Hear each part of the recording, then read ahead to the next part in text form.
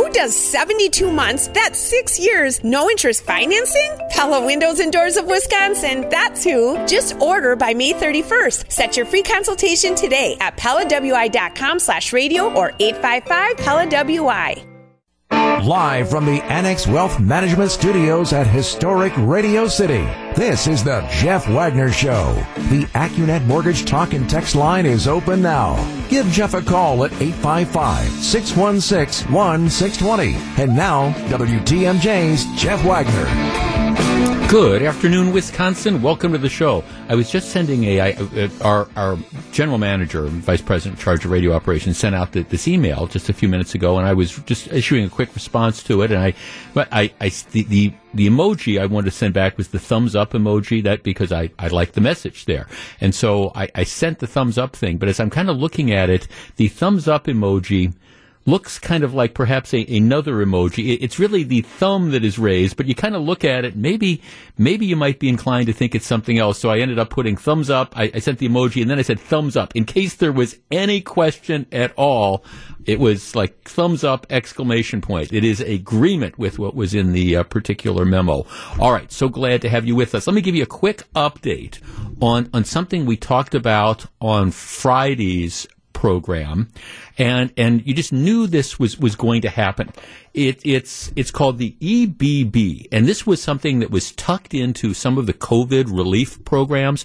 It's the Emergency Broadband Benefit, and starting last Wednesday, you are eligible to apply for this, and the taxpayers, the federal taxpayers, will pay $50 off your internet bill.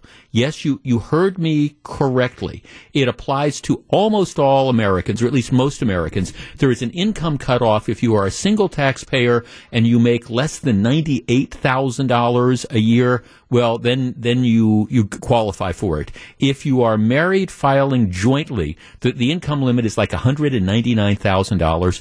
And my point, I understood why, because of COVID, if you have people who've been adversely affected and don't have any money and they're struggling to lose their internet, okay, I understand why we might be helping people out. For the life of me, I do not understand why taxpayers, particularly people on fixed income, should be underwriting the internet costs of a family that makes $200,000 a year. It's just flat out crazy. And I had a couple people that would text me and say, well, you don't understand, I'm a single mom and I work as a waitress and I've got 3 kids, and this will really help. And my point was, you're not the one that I'm complaining about, but $200,000 a year, the government spending $50, taking off $50 of your internet. Plus, you really want to call this the Netflix benefit, because here's how it works.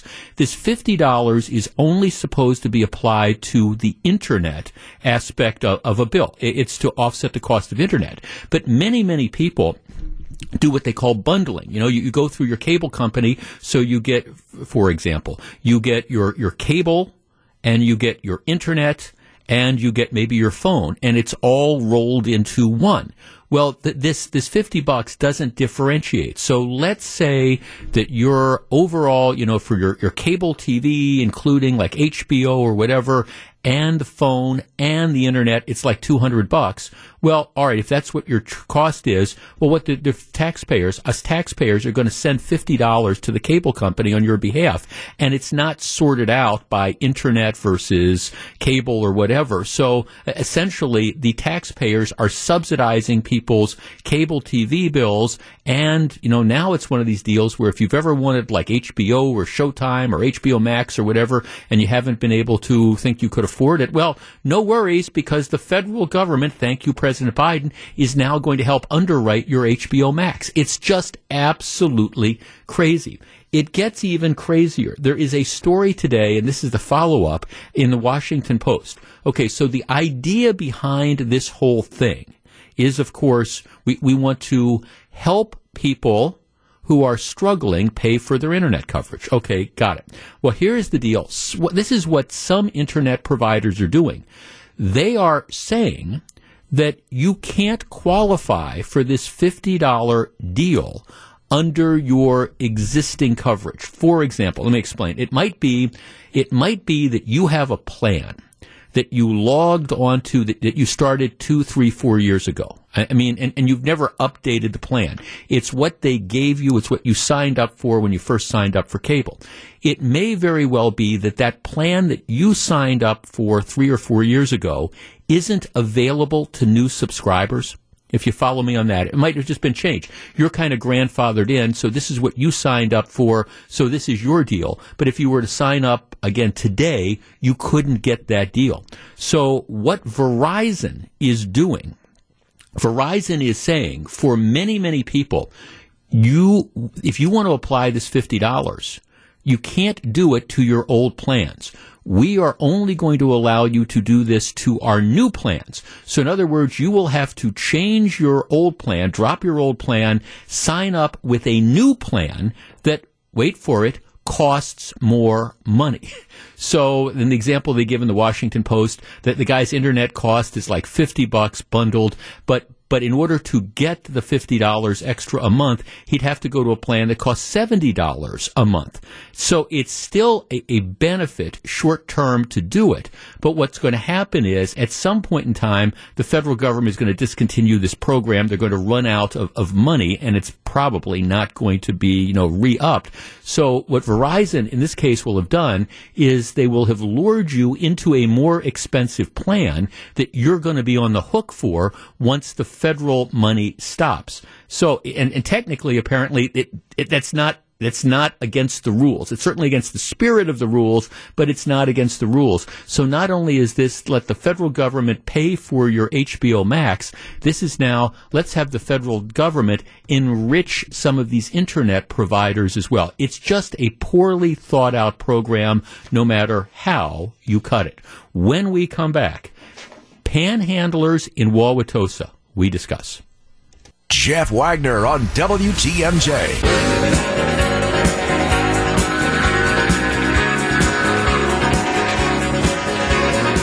Number of people are texting saying, how do you sign up for this? And while I think it is a bad government policy, I will share this with you. The way you start is there's a website called Get Emergency Broadband. GetEmergencyBroadband.org. I think if you would also just Google EBB, that's the acronym for this, it'll probably take you where you need to go. But GetEmergencyBroadband.org, and it lists all the different categories that you qualify. But yes, despite what people are telling me, the way it works is married, filing jointly, the income limit is $199,000. But you do have to, in that case, the upper income limit, you have to say that you've been impacted by COVID. And so maybe your hours were cut slightly, maybe your income was cut slightly. You don't have to prove like job loss. Somebody said, well, if I didn't lose my job, they told me I don't qualify. That's not right. You just have to show and claim that you were impacted. And I think most people maybe ended up having to take a pay cut. Like I said, maybe ended up having to take an hour cut.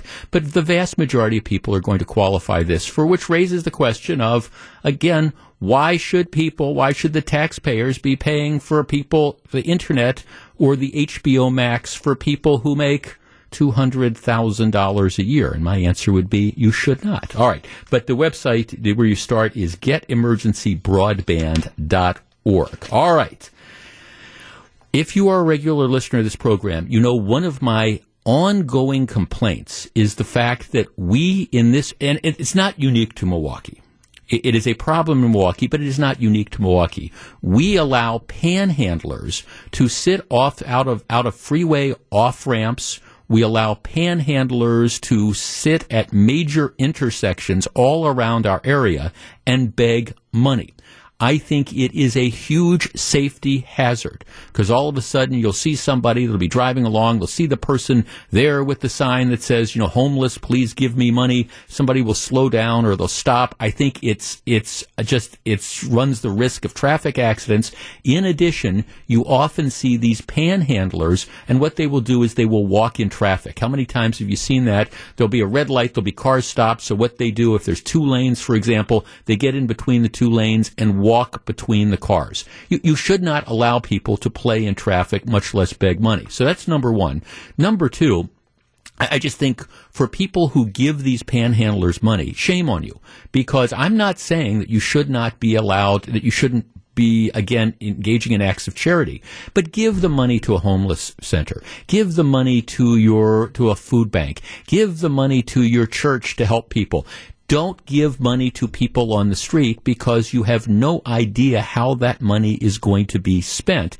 And in many cases, not all cases, but in many cases, what you're doing is you are just paying people not to work because they realize there's some people, they're just professional bums, professional panhandlers who recognize, hey, you go out on the street corner, you make yourself look pathetic, and people will give you money that you never pay taxes on or anything like that. And then you can make a decent living doing that.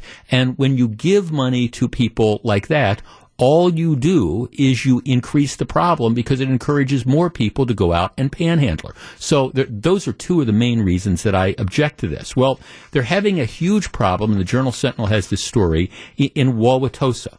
And what they're finding is that there's a couple areas in Wauwatosa where they've seen a dramatic increase in panhandling activity. North Avenue at North Mayfair Road, right by Mayfair Shopping Center. Burleigh Street and West Capitol Drive, and West Capitol Drive at Interstate 41. Now, in Milwaukee, you have this problem pretty much any time there is a freeway off-ramp. If our studios are on Capitol and Humboldt, if you go down to I-43 and Capitol, there are always panhandlers that are positioned at these various stoplights begging money. If you go down, at least I haven't been in the area of Potawatomi for quite a while now, but if you got off the freeway there was always all sorts of panhandlers. And like I say, some are more aggressive than others. Well, in any event, Wauwatosa says that just in the last couple of years, they've responded to over 400 complaints about panhandling.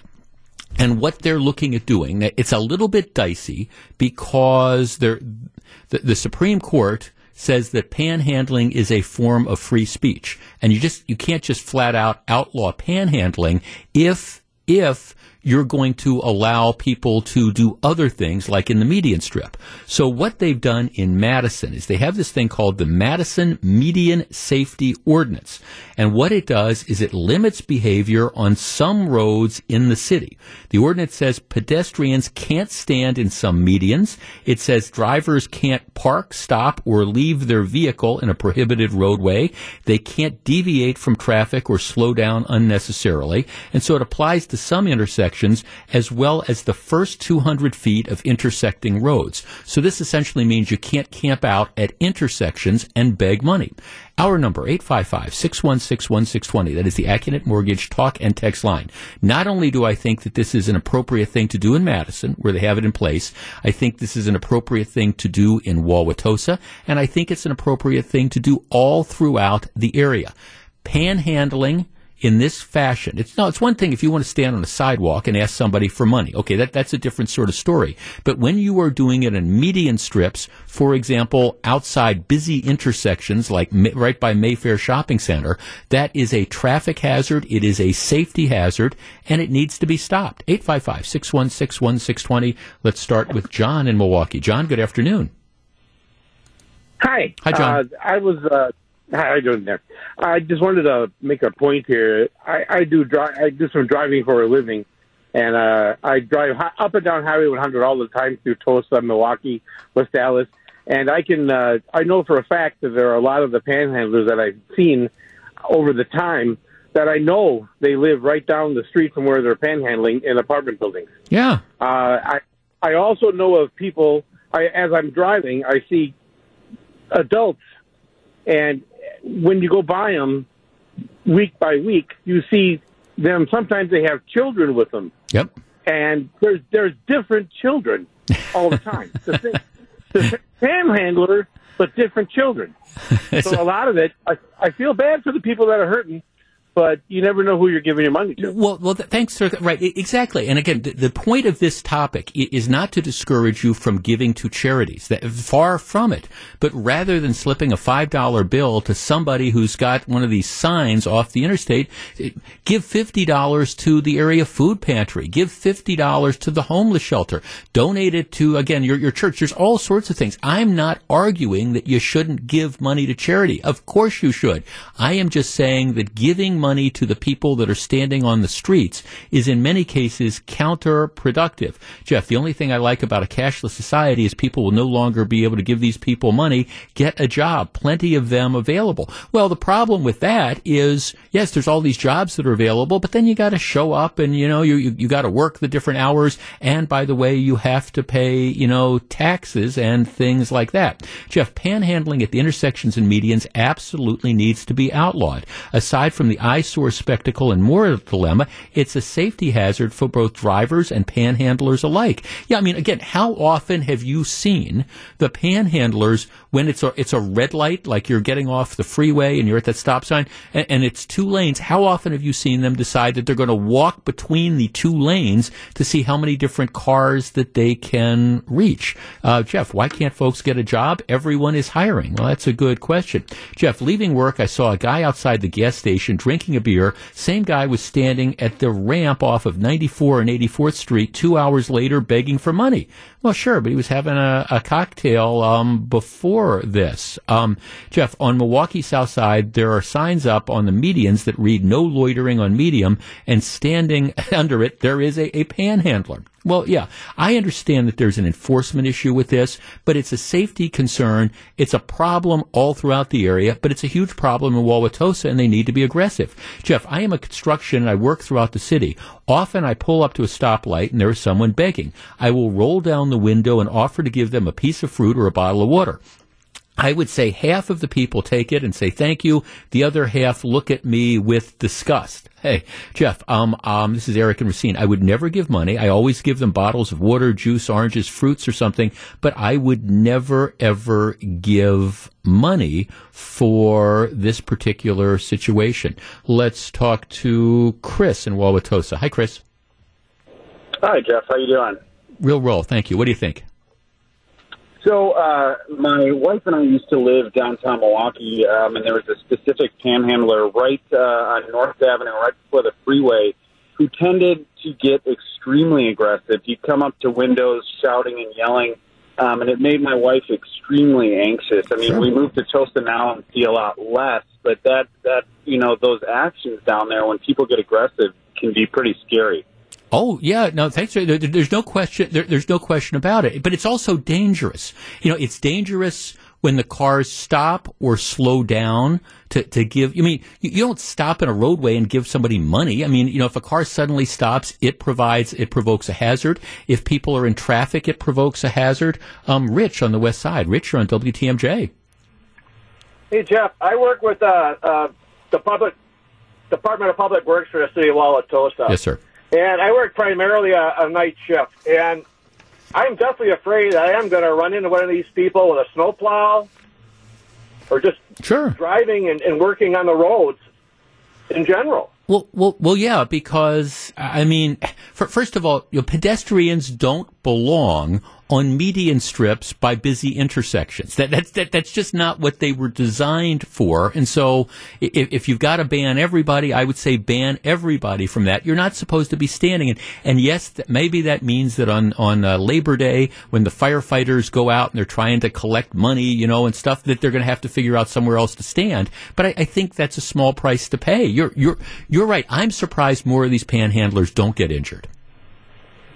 And then I work specifically during the evening, and a lot of these individuals, they wear dark clothing, and Yeah. it's very hard to see them standing and resting on a light pole, for example, and it's just very dangerous. If the city doesn't have an ordinance, if they do, I wish they enforce it, and if they don't have one, they should initiate one. No, thanks. Yeah, and Wauwatosa has an ordinance, but I think they've determined it's unenforceable because of a Supreme Court ruling. So they're looking at doing something different.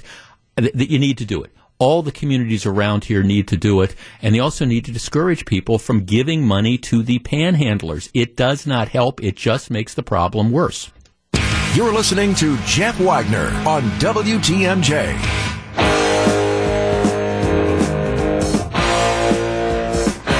I don't think this kid is being treated fairly. What kid am I talking about? I'm talking about a 16-year-old named Caleb Kennedy. Who is Caleb Kennedy?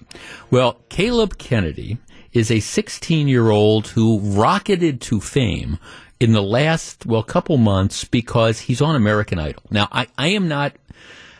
even in American Idol's heyday, I wasn't a huge fan of American Idol, but lots of my friends were, so I ended up having to watch American Idol. But everybody knows the drill with American Idol. What you have is you have a bunch of young singers who try out, and it's a competition, and you have judges that advise them, and every week the public votes on who ends up getting eliminated. Well, all right, one of the 5 finalists, or at least scheduled to be one of the 5 finalists, was a young man named Caleb Kennedy, 16 years old. Suddenly, and this happened, last week, suddenly when American Idol, came back and he was supposed to be one of the 5 finalists, there was no Caleb Kennedy.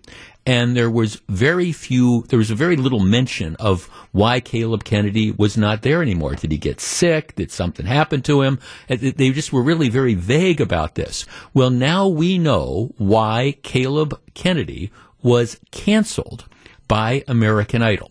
Here's the deal. He sent out, or someone found a 3-second video that Caleb Kennedy, who is 16 years old, participated in when he was 12. So this is like 4 years ago. The kid is 12 years old. Here is the story. Apparently, according to this 3-second video, it was sent on Snapchat, and it shows Kennedy, he's 12 years old, leaning against a wood-paneled wall, wearing a blue T-shirt and a baseball cap.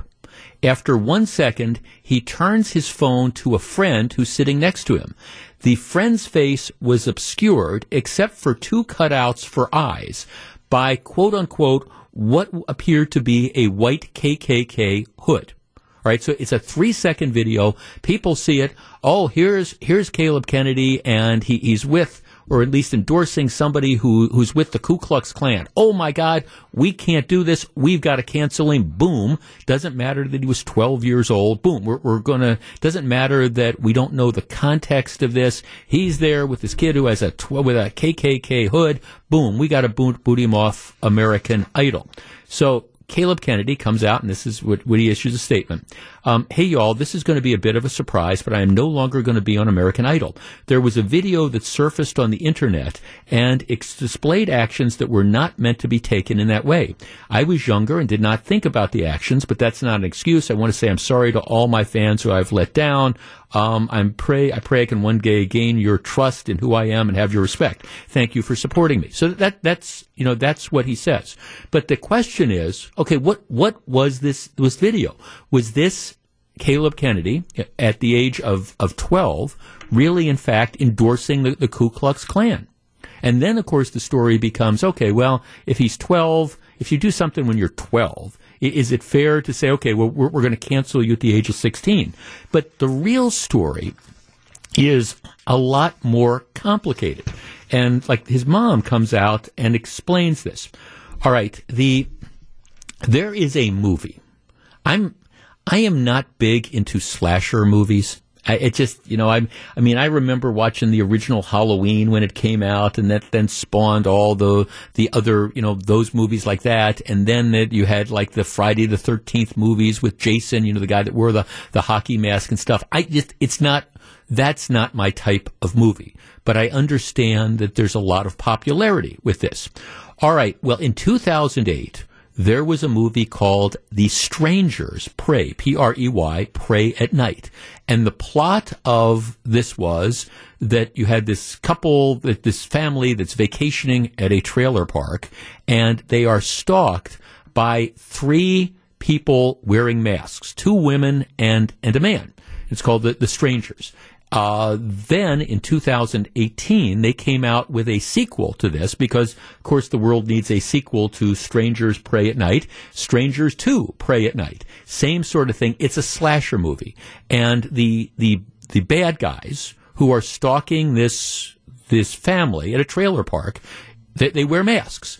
And the three characters, one is called Dollface, and it's a woman who wears like this doll mask. The other is called Pinup Girl. She wears a mask of a pinup girl. And the third is, interestingly enough, called Man in the Mask. I'm looking at the promotional picture for this now. Okay, Man in the Mask from Strangers Pray at Night is a guy essentially wearing a white hood over his face with eye holes cut in it. All right, that's. So apparently what happened here, and this is what the mother said, she said, look, this, first of all, he did it 4 years ago when he was 12. He and his buddy went out and saw this movie.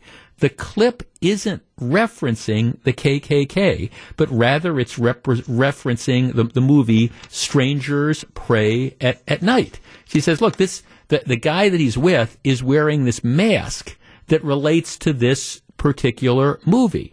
And she says that this is the mom saying Caleb doesn't have a racist bone in his body. He has friends of all races. Says that this was not a tribute to the KKK. It was two 12-year-olds who somehow saw this movie and they thought in a 3-second video on Snapchat it would be clever. Here, let's have one of the characters dress up as the bad guy in this movie. All right, our number, 855-616-1620. That is the Acunet Mortgage Talk and Text line. As I said a minute ago, I think there's two issues here. I mean, first of all, if in fact this had been the kid posing with somebody wearing a KKK mask when he was 12, and now he's 16, all right, maybe you can make a case that, oh my gosh, this kid is this racist and we can't have him on American Idol. How could that be? But if in fact it is true that this had nothing to do with the KKK, and it was two kids dressing up, one of whom, is playing a character in this movie they saw. I mean, is the kid being treated fairly? And let us assume, for the sake of argument, that is legitimately what this is. That this is the kid wearing the mask out of the Strangers movie.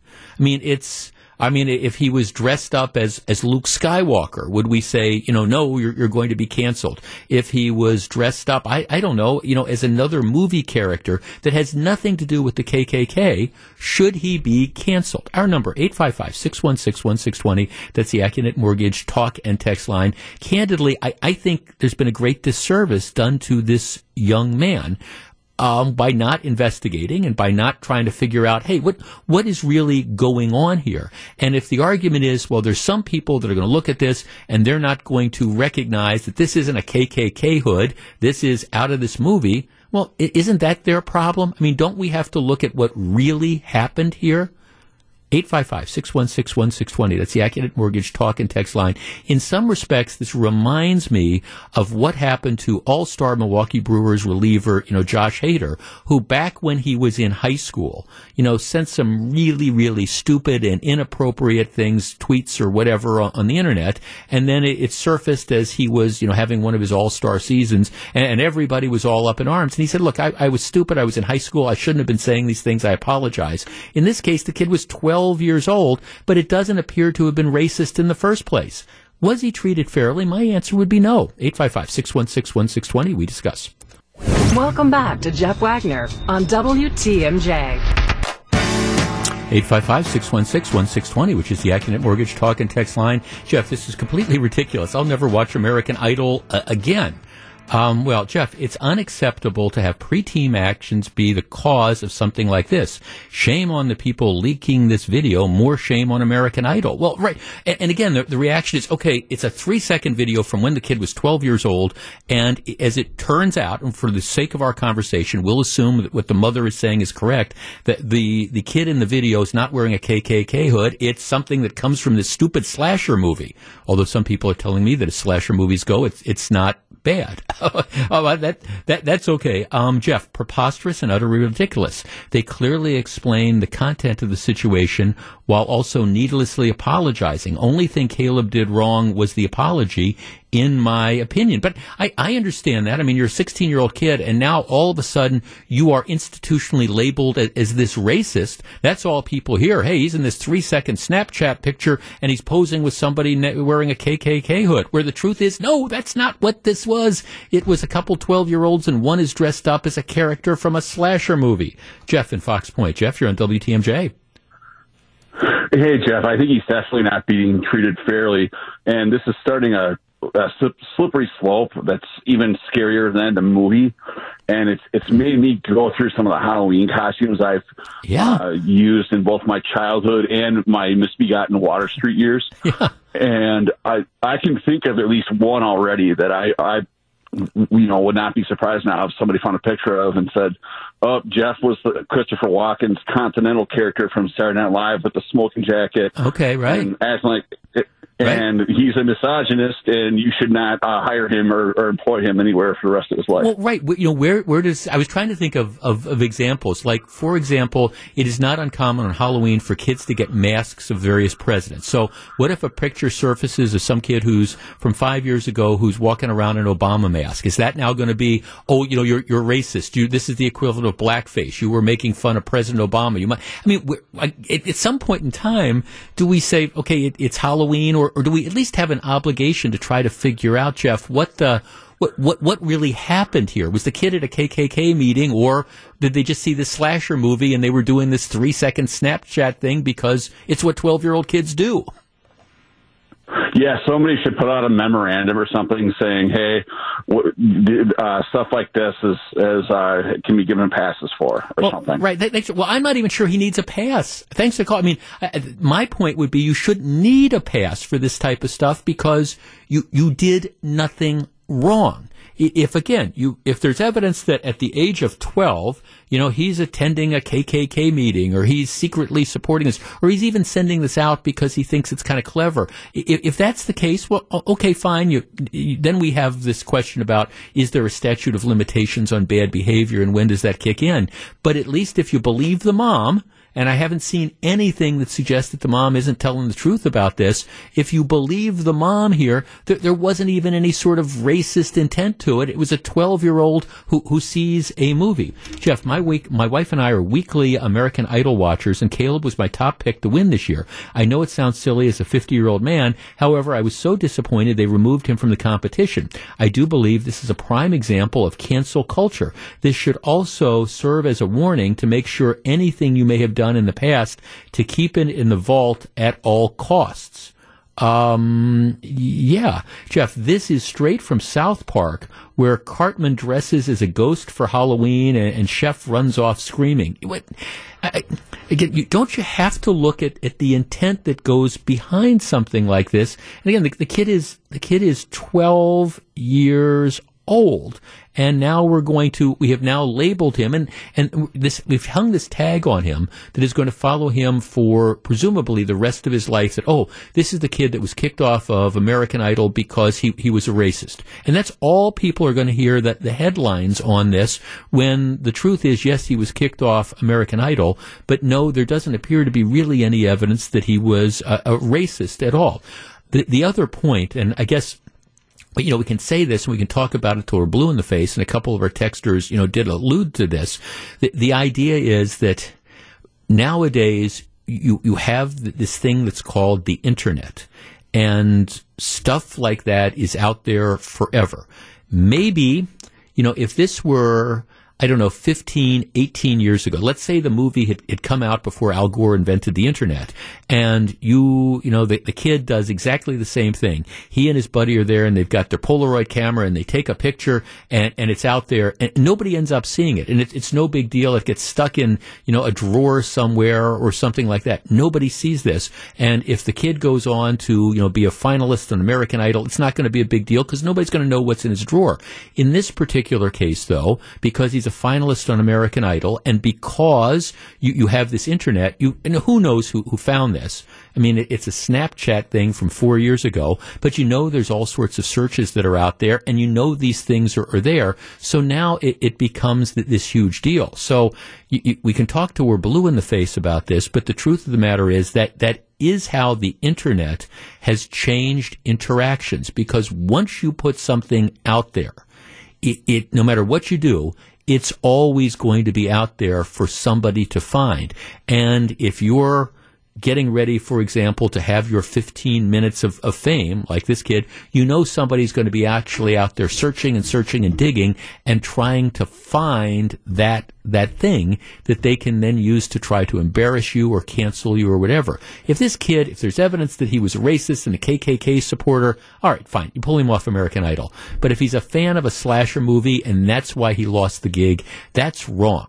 The cancel culture claims another victim. When we come back, let's wade in where angels fear to tread. We'll talk about where the mask rules stand. Stick around. Live from the Annex Wealth Management Studios at historic Radio City, this is the Jeff Wagner Show. And now, WTMJ's Jeff Wagner. Good afternoon, Wisconsin. Welcome back to the show. In the last segment, we were talking about the 16-year-old kid on American Idol who got canceled because a picture of him from 4 years earlier when he was 12 surfaced, and he's standing next to somebody who's dressed up like a movie character from a slasher movie, and people say, the guy's wearing a KKK hood, so we got to boot him off of American Idol 4 years later. It is one of those things, though, that demonstrates how social media and the internet and this stuff is like there forever. So Mike Spaulding, are you on Facebook? Yeah. Okay, you got Facebook, you're on Twitter? Yep. Okay. Do you ever post personal stuff on there? I mean, like pictures of yourself and your wife or things that you're doing and stuff like that? I'm more of a consumer than I am a supplier of content, so I do not. Okay. But my wife does. Like, there's photos. We visited friends, and there's photos of us. But it's always kind of in the back of my mind. So, like, I'm not on Facebook because, I choose not to be on Facebook. But I do have a Twitter account through the station, and I would say 95% of the posts are issue-related things I'm going to be talking about on the show or thoughts and, that I share. But there are, I was looking back, every 6 months or so, I think sometimes people like to see behind the curtain, and I'll put up a picture of, hey, we're at the kids to kids Christmas thing, and it's a virtual Christmas thing, and I'm sitting in my living room with my dog, and we're playing the trivia thing. I think, things are like that. Or here's Thanksgiving, and I'm holding the dog. Well, okay, last weekend was my birthday, and we had a wonderful birthday weekend. Was at my brother's on Saturday night. Dear friends, earlier that day on Saturday during the day, and then yesterday I was at a cookout. My stepdaughter and my son-in-law had a little party, and Darren's parents were there, and we posted a couple pictures of that are up on my Twitter account, and there's just actually a great picture of my wife. She's just it's an absolutely great picture of my wife and the birthday cake and things like that. Smart move to post it then. But she takes a great picture, so they're all great pictures of her. Me, not necessarily, but so we put this all up on the Twitter account. But I do. It was funny because at one point in time, we were getting ready to take this picture of Fran and I standing there, and there's the birthday cake. And I hope you're not too offended by this, but I had a can of Miller Lite. I was drinking a Miller Lite, and my son-in-law said, maybe we should move this one out of the picture and I said, okay, that's fine. So yes, I now confess that actually if they had taken that picture 30 seconds earlier, there would have been a can of Miller Lite in there. But you're like thinking about this stuff because this is going to be out there forever. And I don't know, who knows, 5 years from now, we can decide that nobody should be drinking Miller Lite. And there was that Jeff Wagner back in, 2021 doing that. I've thought about that before, or if there's just drinks on the table, if you're at a personal or a professional account, right. Do you post it if you're at Summerfest or what have you? Wait, what's the Miller Lite thing? You don't want people to know you're drinking Miller Lite? Well, that was no, actually, and I had no problem with it. It was somebody else moved it out of the. That was hey, no secret. I'm the guy that says if you're looking for a gift, bourbon always works really well for me. Okay. But that was it. But it was the whole idea of you're actually thinking about, okay, before you post this, what does this picture look like, as opposed to just, hey, it's my birthday and we're taking these pictures. It's like, okay, what is somebody going to look at, and is somebody going to see something in the background or or, whatever, and then you go ahead and do it. But the cancel culture is so prevalent that there's just always people that are out there looking to find that one thing that we can say, okay, we got to pull the plug on you. Yeah, it's tough, I think, when anyone goes back in time, especially now. We've had, Facebook for almost 20 years or something along. Like, it's a lot of stuff, and I had it when I was in high school or early college years, and would I do the same thing in the photos now that I was doing back then? No. But you're not in high school anymore, right? Well, in the American Idol kid, he's 12 years old. Okay, this is, and it's not even like a lengthy posting. It's a 3-second Snapchat video with him standing next to a character from this movie that people incorrectly perceive as a Ku Klux Klan guy, and so now they boot him off American Idol. I guess the bottom line of this is just be careful what you put out there because it never goes away. Well, and at what age do you then have agency to do that? I would, at 12 years old, you're not anywhere close, obviously, to an adult. You don't have agency. I guess that's how I see it. Right. It's not like at the age of 12 the kid is burning crosses on people's front lawns or anything like that. And of course, if he was, he deserves to be canceled and all that sort of stuff. But that's not what this was. Yeah. That's not even what this was. But people don't care about that. All right, something people do care about. The CDC, late last week, absolutely shocked, lots and lots of people by changing their mask rules. The CDC had been saying for months and months and months and months and months that when you were indoors, you needed to wear a mask. And they also had certain outdoor mask rules as well. Well, late last week, the CDC said, never mind. They said for people who are fully vaccinated, as a general rule, do not need to wear masks inside or outside. There are some exceptions, like if you're with a healthcare provider, if you're on an airplane, but essentially the CDC said there's no reason to wear masks anymore if you are fully vaccinated. This is a position, and I've been arguing this for a long time, that I think is consistent with the science. The science says that once you get vaccinated, your chances of being infected with COVID is extremely, extremely rare. Not to say it can't happen, but it is extremely rare. There are, I believe, no reported examples of somebody who was vaccinated, gets COVID again, is asymptomatic, meaning you have no symptoms, and then infecting someone else. I don't think they have any cases at all that show that. Now, it's not to say it's not possible to happen in theory. I mean, you can walk outside and get hit by a meteor in theory. But I have been arguing all along that the science says these vaccines work. It's one of the reasons why I believe people should get vaccinated. I got vaccinated. It's one of the reasons why I believe people should be vaccinated, because once you get vaccinated, as a practical matter, you can't give it to people, you can't get it, and you can't give it to other people who are vaccinated. That's as a practical matter. And you do reach a certain point where now that vaccinations are readily available, essentially for everybody who wants one over the age of 12, you can get vaccinated. At some point in time, if you make that decision that you're not going to do it, well, you're kind of on your own. It's sort of an assumption of the risk thing at some point in time. And for some people who say, well, we shouldn't be doing this till you get herd immunity, that's essentially saying we're going to wear masks for the rest of our lives because I don't think you're ever going to get to 70%, if that's what herd immunity is, or 80%. I just don't think that people are going to be able to do that, but it's an assumption of the risk thing. So I think what the CDC did at the end of last week was what we've been being told that people should do for the last year, which is follow the science. Well, it clearly surprised people. In the city of Milwaukee, they still have their mask mandate in place, despite the fact that the CDC says you don't need it. Milwaukee County, I believe, has that. More and more, though, other communities have now, based on reliance, following the science, and based on what the CDC has said, they have dropped their mask requirements. And more retailers, regardless of what a local community says, retailers can always be more stringent. By that I mean, if for example in Waukesha County they don't have an indoor mask mandate, right? That doesn't mean that the Target stores or Walmarts or any of the stores doesn't mean that they can't have their own requirement. So even though it's not required by the government, businesses can say, hey, you got to have a mask you got to wear a mask in our area. But one of the things that we have seen in light of the CDC rules is that more and more of the large nationwide retailers are dropping their mask requirements. Target dropped its mask requirement for fully vaccinated customers.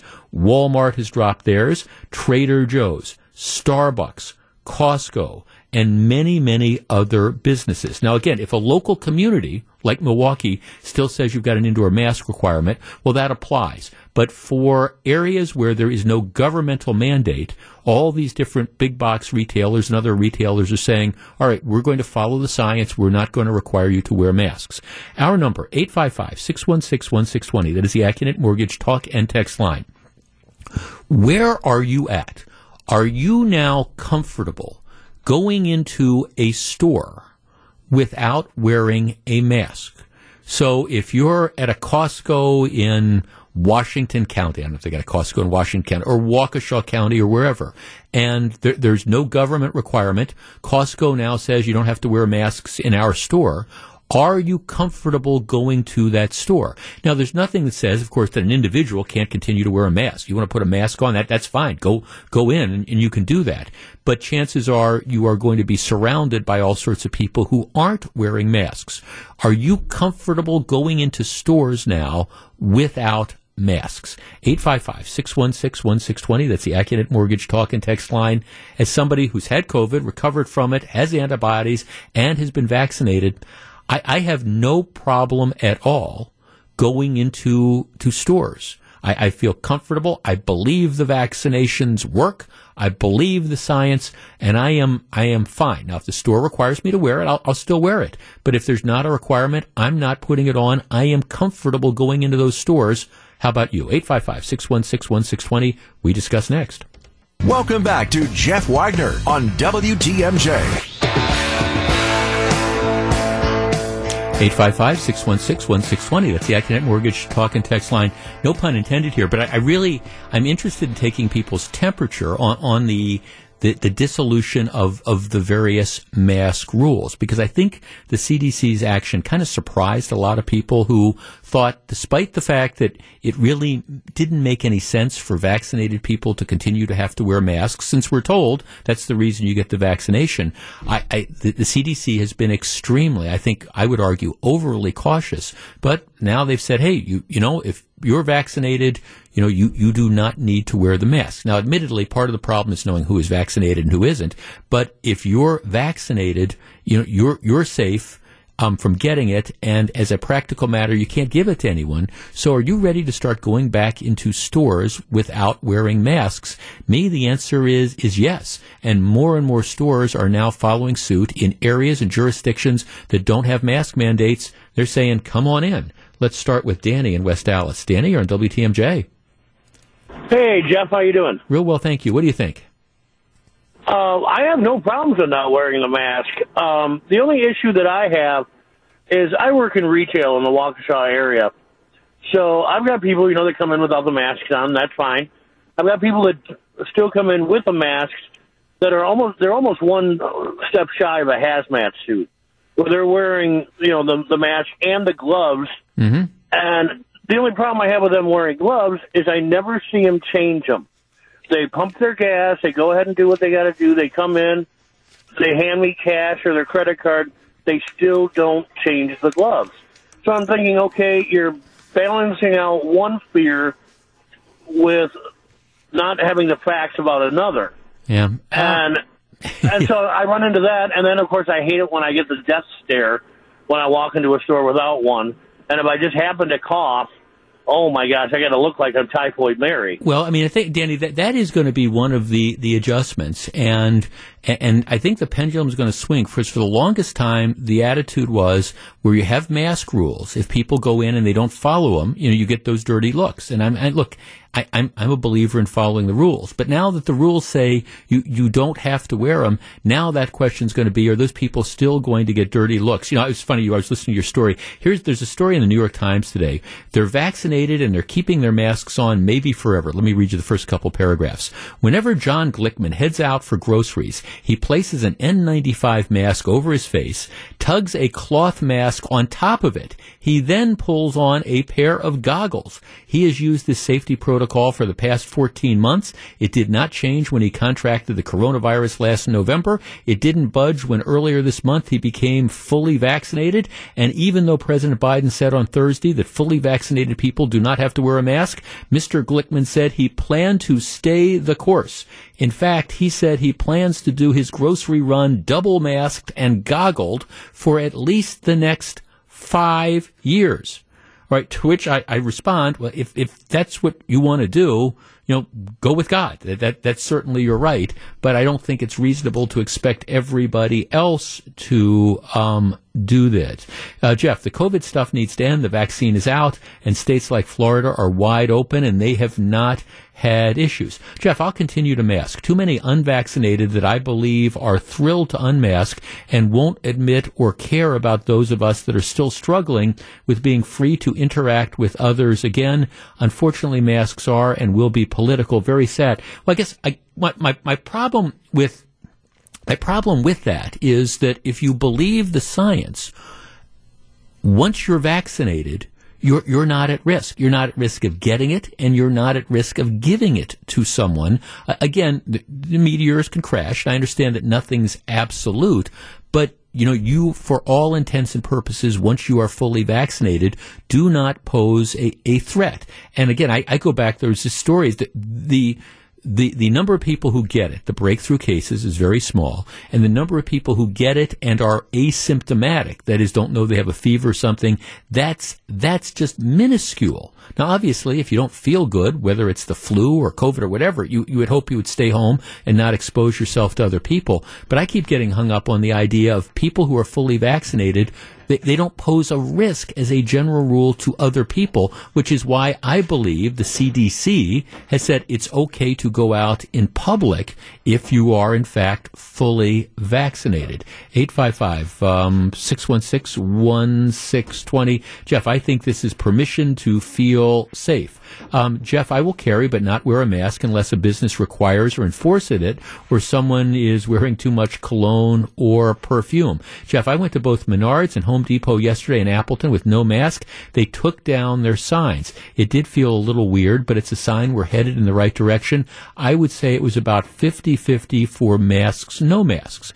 And I think it's going to be that case for a while. And again, I have no problem. If you want to walk into the big box retailer and you feel more comfortable wearing a mask for whatever reason, fine. There's no problem. And I don't think that you should be stigmatized. Jeff, the only store I ever wore a mask in was Menards during the whole mandate. Yes, I'm not wearing a mask. It feels great. I think it's like brand new. I think it is about time.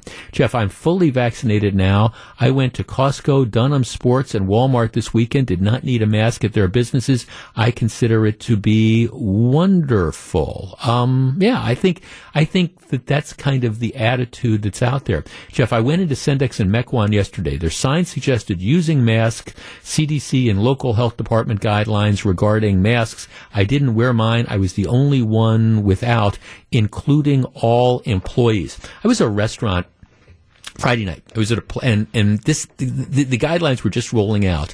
The policy where I was that if you weren't vaccinated, they encouraged you to wear a mask, but of course there wasn't going to be a check. And they said for employees, starting on Saturday, if the employees could show proof of vaccination, they would not have to wear masks. That was kind of the rule. If they hadn't been vaccinated, well, then they would have to. All right. So I do think that you're starting to see a sea change here as more and more people recognize that the science behind this, the science says once you're vaccinated, you're pretty much going to be okay, which is important for people to understand because it is the incentive to encourage people to get vaccinated. Then you don't need the masks and you should feel safe. Back with more in just a minute. Jeff Wagner on WTMJ.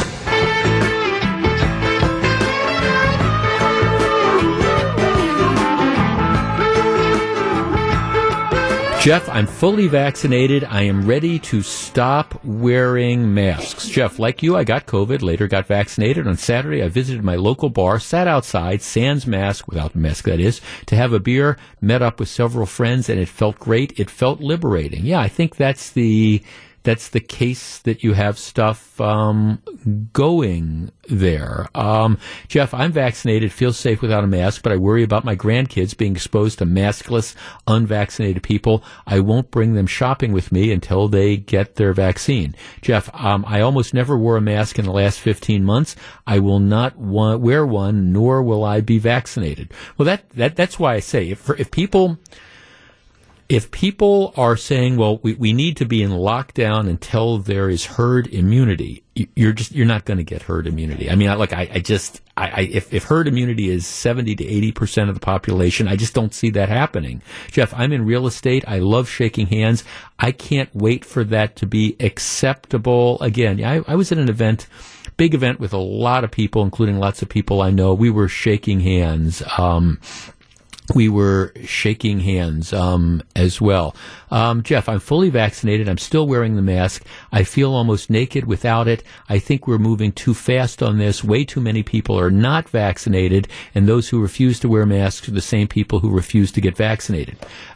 I understand that point, but again, that's the people who are vaccinated and do not pose a risk to them. So that's the bigger thing. If in fact you're vaccinated, you don't pose a risk to other people. And at some point in time, do we have assumption of the risk? If you're going to make the decision to go out and not wear a mask and not be vaccinated, whose responsibility is that ultimately? You're listening to Jeff Wagner on WTMJ.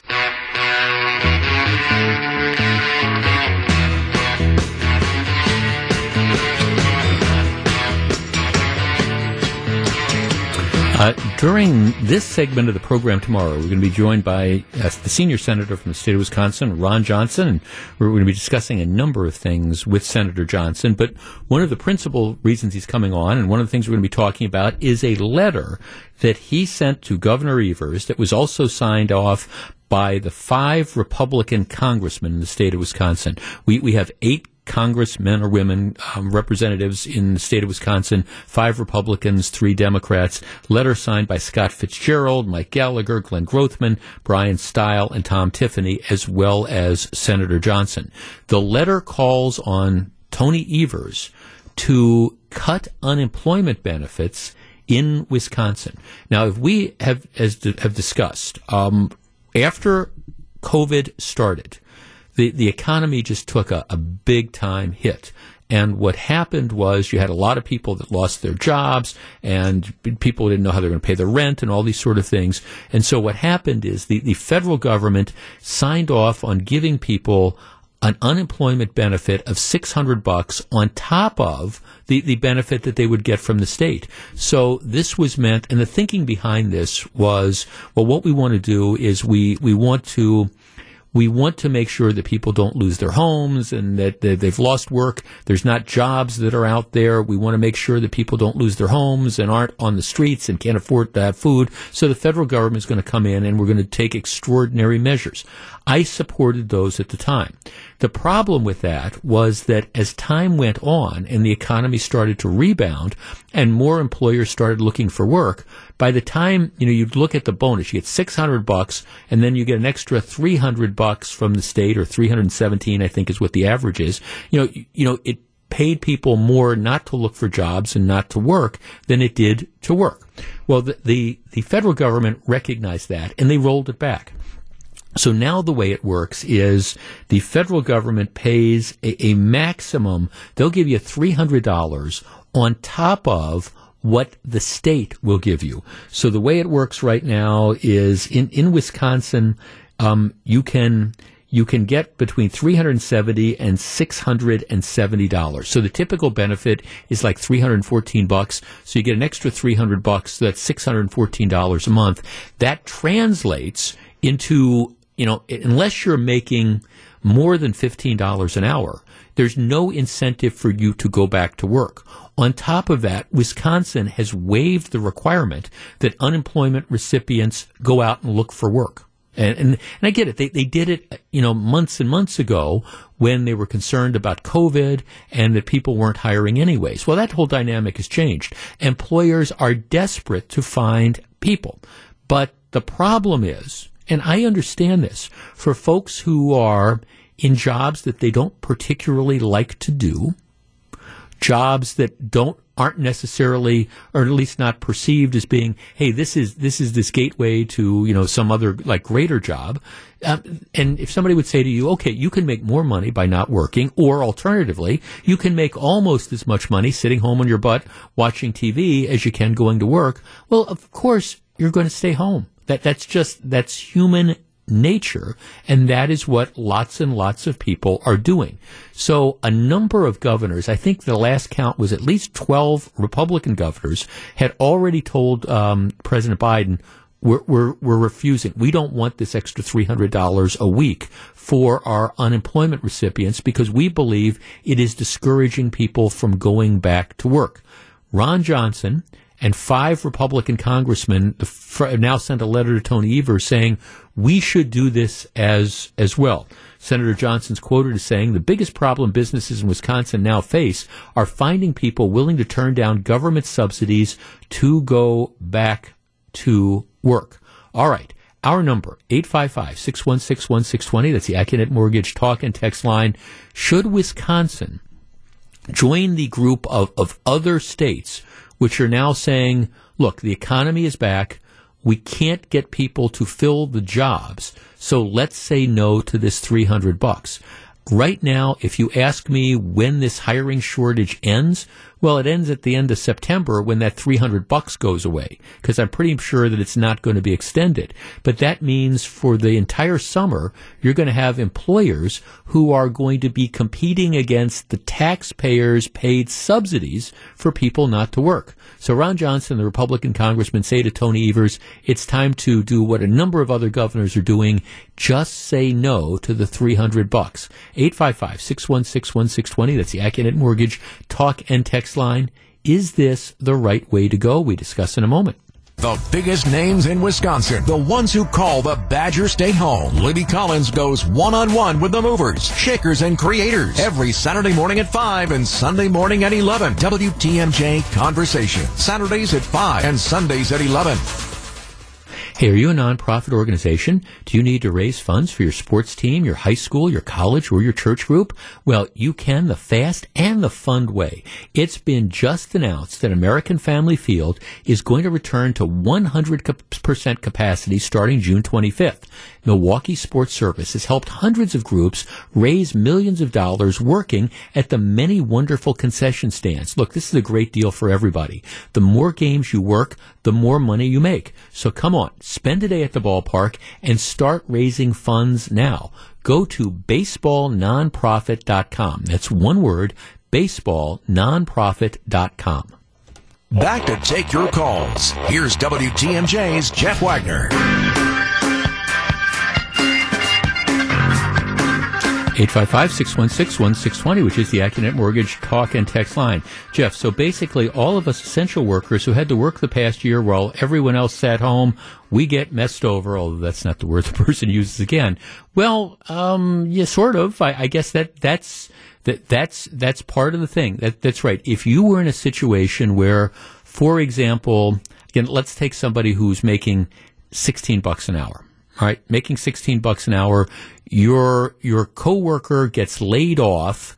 You did not get laid off. Yes, your coworker made more than you by sitting at home. Yep, that's exactly what happened. Jeff, I was on unemployment last year, not due to COVID. If my employer had asked me back to work and I didn't accept, my benefits ceased. Well, yes, that's technically how it works, but that doesn't help the people.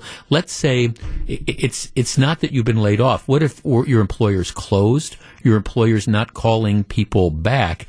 so you have this giant mass of people out there who aren't required now to look for work in Wisconsin. So you have all sorts of, work that the employers, they can't get people to go. If I'm running, Jeff's widget company and, you've been laid off from a workforce that a business that, for example, is now closed. All right, I can't force you to come to Jeff's widget company and do that job. Let's see, Jeff. Didn't the president recently say in a press conference that unemployed workers are supposed to be doing a job search? It sounds like he doesn't even know the rules on unemployment. Well, unemployment rules are state by state. In Wisconsin, the rule has always said, yes, you've got to do X number of job-related activities, filling out applications, doing job training, etc. That was waived during COVID, and I understand it was waived a year ago because nobody was hiring, and so it became just sort of an academic exercise to make people go out and put in applications where people weren't hiring or businesses were closed. But that's changed, and the rules are still that way. David in Mequon. David, you're on WTMJ. Thanks, Jeff, for taking my call. Sure. Really quickly, this is impacting small businesses, medium-sized businesses a lot more than the large companies for the simple reason that they can start the large companies are starting to do more automation or, like the self-checkout lanes and things like that. Mm-hmm. But at the end of the day, you can't make a career out of just collecting a check for doing nothing. I mean, it's ridiculous. You're totally destroying the incentive to work, to get ahead, to advance yourself as a person, as an individual, as a worker. Right. So I do highly think that it's past time. Right. And, it's time to rescind it. Well, see, and David, your point is what unemployment has always been about. Unemployment was always it was a safety net to stop people from temporary unemployment. You lose the job, the expectation is you're going to be able to find another one. That's why up until recently we never paid people so much on unemployment that there was an incentive to not work. That was always it. We want you to be able to go back to work. And what we found, if you remember during the big recession like 2008 and 2009, one of the things is that unemployment, which typically was like 6 months, in some states they extended to 18 months or 2 years. And what happened is mysteriously, after they finally started ending it, well, that's when everybody went back to work. That's right. Yeah. No, thanks. I mean, it's a safety net, and that's what it's always been, not something that's designed to, number one, replace your full income. Number two, it's not been something that's designed to compete with the private sector. And I get people saying, well, this demonstrates, why wages are low. That if they would raise the price, if they would raise what they pay, people would go back to work. I'm not sure I believe that. I mean, McDonald's, for example, just rolled out at all the corporate McDonald's, not the ones owned by franchises, but I think there's like 650 or 700 corporate McDonald's across the country. They're going to up the starting salary. The minimum wage is going to be $15 an hour. Well, my guess is a lot of those jobs are still going to go begging until the unemployment that they're paying, ends up going away. Because if you can I don't care if you're making $15 an hour, if you can make $17 an hour and not doing anything, of course you're going to make the $17 not doing anything. Jeff, this is long overdue. My friend is able to cover his bills with his unemployment payments. And by the way, typically if you're getting unemployment, a lot of people, it's not just unemployment. They're getting all sorts of other government benefits as well. Anyhow, this is long overdue. My friend is able to cover his bills with unemployment, so he's vacationing. He's riding his Harley. He says he's not going to look for work until he absolutely has to. That's it. Jeff, unemployment was meant to be a trampoline, not a hammock. Right. Absolutely. Say no to the $300 and get people back to work. Besides the effects on the economy, what about the effects on people? Are we really helping people by incentivizing them not to work? Doesn't Goodwill talk about the dignity of work? Well, there is an element, I think, to that. And I think if you get to a point in a society where the government is giving you an incentive not to go back to work, how do you have economic growth? I mean, if you've got employers that are out there and the job is objectively worth $15 an hour. Okay, that's the thing. We want $15 an hour minimum wages. So you say, okay, we won't even argue about whether the job is really worth $12 an hour. We'll pay 15. But even if paying 15 doesn't give people an incentive to go back to work, what does that mean? I will, and our caller touched on this just a moment ago. The other thing that's going to happen is this is going to rush automation. And by that I mean there's all sorts of jobs right now that have traditionally been manned by people. And employers have been a little bit reluctant maybe to go fully automated. The fast food industry is a great example of that. What about the ordering kiosks where you go in and, instead of actually talking to a person and saying, hey, I want a quarter pounder with cheese, extra value meal, and a Diet Coke, you just push those buttons in and then you go up to the counter and you get it. Well, okay, that maybe so then you can do away with 3 of the people that work at the counter and only have 1. Well, historically, the employers haven't done it because maybe there's a little bit of resistance among customers, but also what ends up happening is that it's expensive to put in that automation. Well, if you can't find workers, well, you pretty much have no choice to put in the automation, and then once you've made that investment, it just changes. The example of that I always give is if you've ever been to like a racetrack, for example, you would go into like Arlington Racetrack. This is the last year they're going to be running horses at Arlington, it appears. And you'd want to go up and place a bet. Well, there were dozens and dozens of people that would take they'd print out the tickets. Now you go down there, and I haven't been there 2 years, but there's maybe a half dozen actual people. Most people just go to the betting machines and they do it themselves. They had the machines, they put in the money, they put in the automation, and people became extraneous. I think it's entirely possible that we're looking at something like that as well. We have to get people back to work. We're going to talk more about this with Ron Johnson during the 1:30 hour of the program tomorrow. Back with more in just a minute. Live from the Annex Wealth Management Studios at historic Radio City, this is the Jeff Wagner Show. And now, WTMJ's Jeff Wagner. So, Melissa, I participated in something that was really cool and fun on Saturday during the day. I have some friends who are incredibly generous, and for the last 30 years, they have been doing, well, they call it a spring fling, and depending on when Easter is, it's kind of like an Easter egg hunt. They have a big property, and what they do is they have a giant party for friends and friends of friends and people that work at the company they own and all that stuff, and they get just a ton of candy. And what they do is Fran helps them set it up. They spread the candy. It's like a candy hunt. They just I love that. Like bags and bags and bags of candy, and they just kind of throw it out on the lawn. And all these kids come with like their baskets and stuff, and they gather up the candy. And for the adults, they have like peanut butter and jelly sandwiches, and and like deviled eggs and things like that. Oh, like mini bottles of booze. Well, no, there's Bloody Marys to be had, and beer and stuff. And so Fran goes and helps our friends Mike and Kathy, helps them set it up, and I kind of show up and then end up get drafted, like throwing out candy and stuff. Yeah. But there must have been.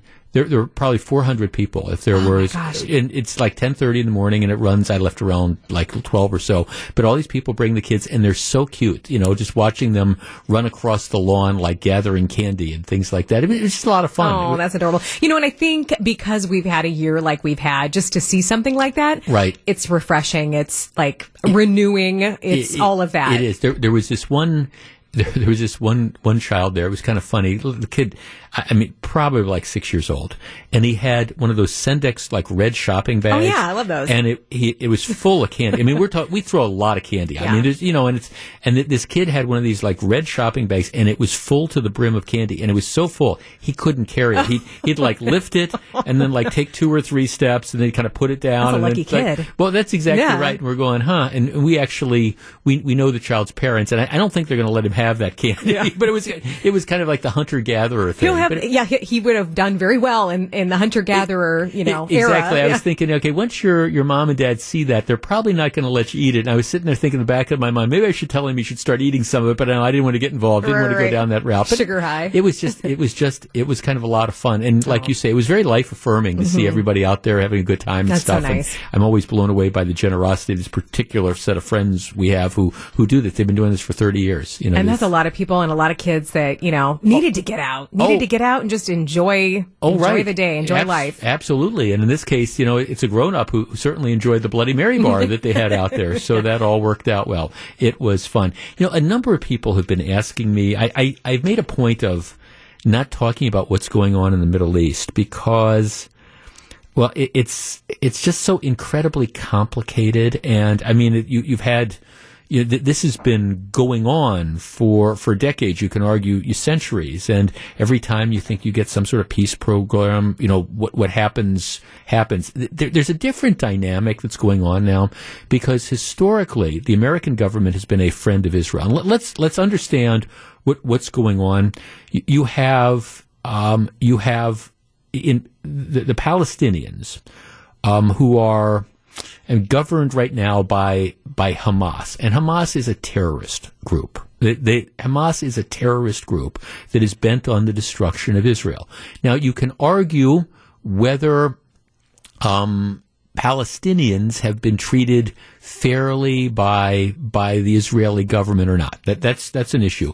But Hamas is a terrorist group. And so what happens is Hamas, which is bent on the destruction of Israel, starts lobbing missiles into Israel. Now, Israel then responds and starts fighting back. But, they've got more missiles and a better equipped military than Hamas does. And so then what happens is, people get upset about, Israel's retaliation. Here's what the Wall Street Journal says about this, and I think it's a really good editorial today. Israel, Hamas, Iran, and Biden. As the latest war between Hamas and Israel enters its second week, the narrative is following a familiar script. Hamas fires rockets at Israeli cities.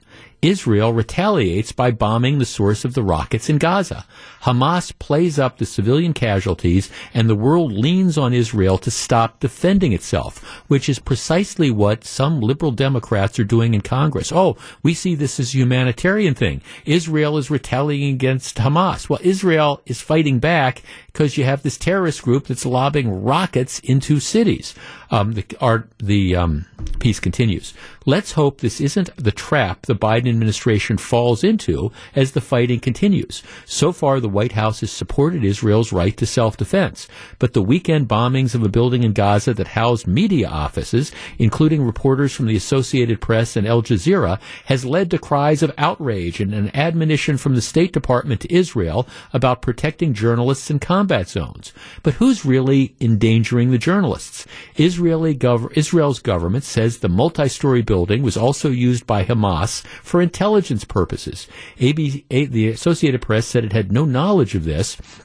But this wasn't the National Press Club in Washington, D.C. Using civilians and journalists as shields is a common Hamas tactic, and Hamas isn't likely to have shared its plans with Western journalists. All right, and this goes on to talk about how, look, the bottom line is, well, this is what they say. The truth to keep in mind is that this conflict was started by Hamas and another radical outfit, the Islamic Jihad. They are attempting to kill Israeli citizens with rockets supplied by Iran or manufactured in Gaza with parts supplied by Iran. Hamas's rocket arsenal is larger and more sophisticated than ever, and the Israeli Defense Forces said that as of Sunday, the Islamists had fired some 3,000 rockets into Israel. The miracle is that more Israelis haven't died, and that's due in large part to Israel's Iron Dome missile defense system. Once Hamas starts one of these rocket offenses, Israel has an obligation to its own people to degrade the threat. This means attacking from underground tunnels where the weapons are made and stored. Okay, and then it goes on to say that, but this is the best summary I have of this. I try to think about if this were the United States, and if we were in a situation where you had, people in Canada that decided we're going to start lobbing missiles into the United States, would there be any argument at all about the United States' right to respond to this in an effort to take out the missiles that were the launchers and the sites where the missiles might be stored and the tunnels that people were smuggling stuff through? Would we have any right to any argument about this? Of course not. And I think most people, I mean, there'd be some people who'd be wringing their hands saying, well, we can't do this. But most people, I think, would be taking the position, no, you knock out the missiles, you knock out the launchers, you're going to start lobbing missiles trying to kill civilians. Yes, there's going to be a retaliation. And by the way, the retaliation probably not necessarily going to be in kind. We're going to take out the sources of the places where these rockets are coming from. And it seems to me that's what's going on now. Now, again, there's all sorts of complicated issues that are here, but you got to understand, Hamas is a terrorist group. They're backed by Iran. Their mission is to destroy Israel. And when they decide that they're going to start lobbing hundreds and hundreds or thousands and thousands of rockets into Israel with an attempt to try to kill civilians, to expect that Israel is not going to respond is just crazy, and it's inappropriate. And yet you have some people in Congress that are hand-wringing, this is a humanitarian problem. There's civilians that are getting injured. Well, that is unfortunate. There's no question about it. Maybe that's more reason for the civilians to, rise up and to get rid of Hamas, which, like I say, is nothing but a terrorist organization. I appreciate that it's all very, very complex. And Joe Biden, to his credit, throughout his entire career, has been a staunch defender of Israel. I hope that does not change. Back with more in just a minute. Jeff Wagner on WTMJ.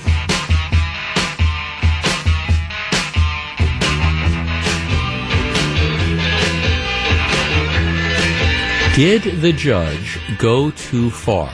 All right, here's the story. It involves a woman named Markia Brown. She was convicted. She pled guilty to felony retail theft as party to a crime. She was accused of helping steal $2,655 worth of merchandise from a store at the Pleasant Prairie Outlet Mall. So got it. She's involved in this shoplifting scheme. So she pleads guilty. As part of the sentence, the circuit judge says, look, this is the deal.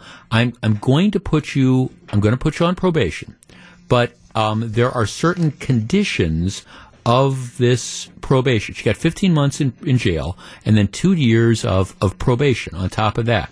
Here's what he said. He said, look, here's the deal as part of the probation. First of all, you can't have any contact with the Pleasant Prairie Outlet Mall that you stole from. So, okay, you're going to do your 15 months. When you get out, 2 years of probation, they call it extended supervision, but it's probation. You can't go back to the store that you ripped off. All right, that's number one. And number two, upon entering any place that sells goods to the public, you must go up to the service desk and announce that you are on supervision for retail theft. So in other words, she has to go up, if she walks into a Target store, if she walks into a Home Depot, if she walks into a Menards, whatever, she's got to go up and she's got to say, I'm on probation for retail theft. All right, so she challenges this sentence.